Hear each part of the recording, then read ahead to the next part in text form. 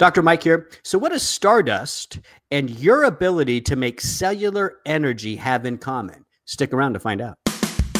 You're listening to Live Foreverish, a show dedicated to helping you live just a little longer. Here's your hosts, Dr. Mike and Dr. Crystal Gossard. All right, welcome to Live Foreverish. I'm your host, Dr. Mike. And of course, I am here with the great and wonderful and amazing Dr. Crystal Gossard. Wow. Thank you. That's the second time I've introduced you like that. Don't get used to it. Okay. Well, I do appreciate it. You can keep it coming. I appreciate you because you always bring some really good facts to the conversation. So I started it off. I don't know if you heard the teaser. What does stardust and cellular energy production have in common? Like, why would I even tease that? What's going on? You're talking about PQQ. You got it. And it's so wild that many people don't even know what it is. They probably can't pronounce it. I struggle with the pronunciation. Do you want to give it a try, Dr. Mike? Fibrinoquinone. Show off. PQQ.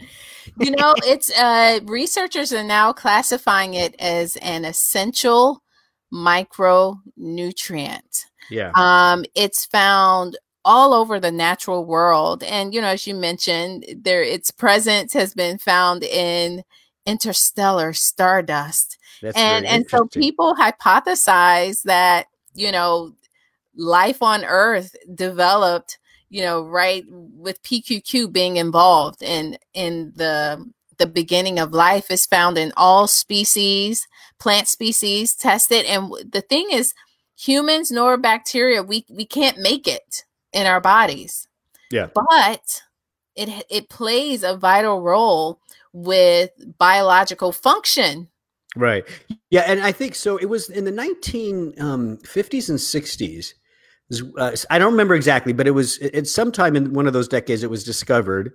And very quickly we learned the important role it plays in metabolism and cell health. And they were about to classify it as the next human vitamin.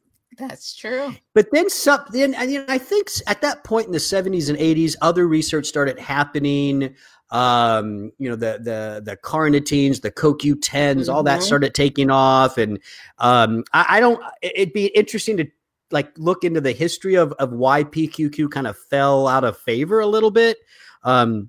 But the research papers and all that kind of stuff definitely slowed down. And then you started seeing more stuff like with, for instance, CoQ10. So it has an interesting history that it's making a comeback, right? Right. And so it's needed for the body to make cellular energy. It's one of those coenzymes that's used in the process of making energy. But what I like the most about PQQ is its ability to fight free radicals. Now, a lot of people when you think about, you know, what you're going to take for your immune system and free radicals, people think about green tea, people think about vitamin C, you know, people think about quercetin, when in fact, PQQ is like 30 to 5,000 times more efficient at targeting free radicals, like its role as an antioxidant, 30 to 5,000 times more efficient than vitamin C. Yeah. I mean, I know. And I think sometimes when people hear that, maybe they don't quite, it's hard to put that in perspective for them, but that would be, you would have to match the free radical quenching properties of PQQ. You'd have to take a lot of vitamin C, right? I mean, and that's kind of how to think about it, right? You'd have to dose so high on vitamin C to get the same effect with getting rid of free radicals with just a little bit of PQQ. One of the things that I think has interest most people who are, I guess we call them longevity enthusiasts, right? People who really are looking and researching ways to expand the healthy human lifespan. They get excited because there's evidence that PQQ can actually help to boost the production of brand new mitochondria. Tell us about that. Well, yes, mitochondria. First, let's take a step back. Mitochondria, that is the powerhouse of your cell. If your cells can't work, tissues can't function, organs can't work, and then entire body systems will begin to fail. So you do see the role that the mitochondria play with the body just being able to kind of transform the energy from the foods that you eat into usable energy for your body. All of that takes place in the mitochondria, and PQQ helps to generate more of those mitochondria, but it also helps to protect the mitochondria. It also helps to repair your mitochondria. So it's kind of all things mitochondria, PQQ is involved in. And you bring up a good point too. We have to remember that the mitochondria don't have great defense mechanisms. And you think about we talk about oxidative stress. We talk about too much sugar and glycation, where a lot of the sugar and a lot of the oxygen that you breathe in and eat and consume guess where it goes? It goes to the mitochondria. That's right. Yeah. And the mitochondria takes a big hit. So PQQ not only helps to boost new mitochondria production, but it also helps to protect them as well. So can I just eat PQQ? What if I want to eat my PQQ, what should I focus on? Well, it depends on how hungry you are. Or do you want to eat 4,000 kiwis?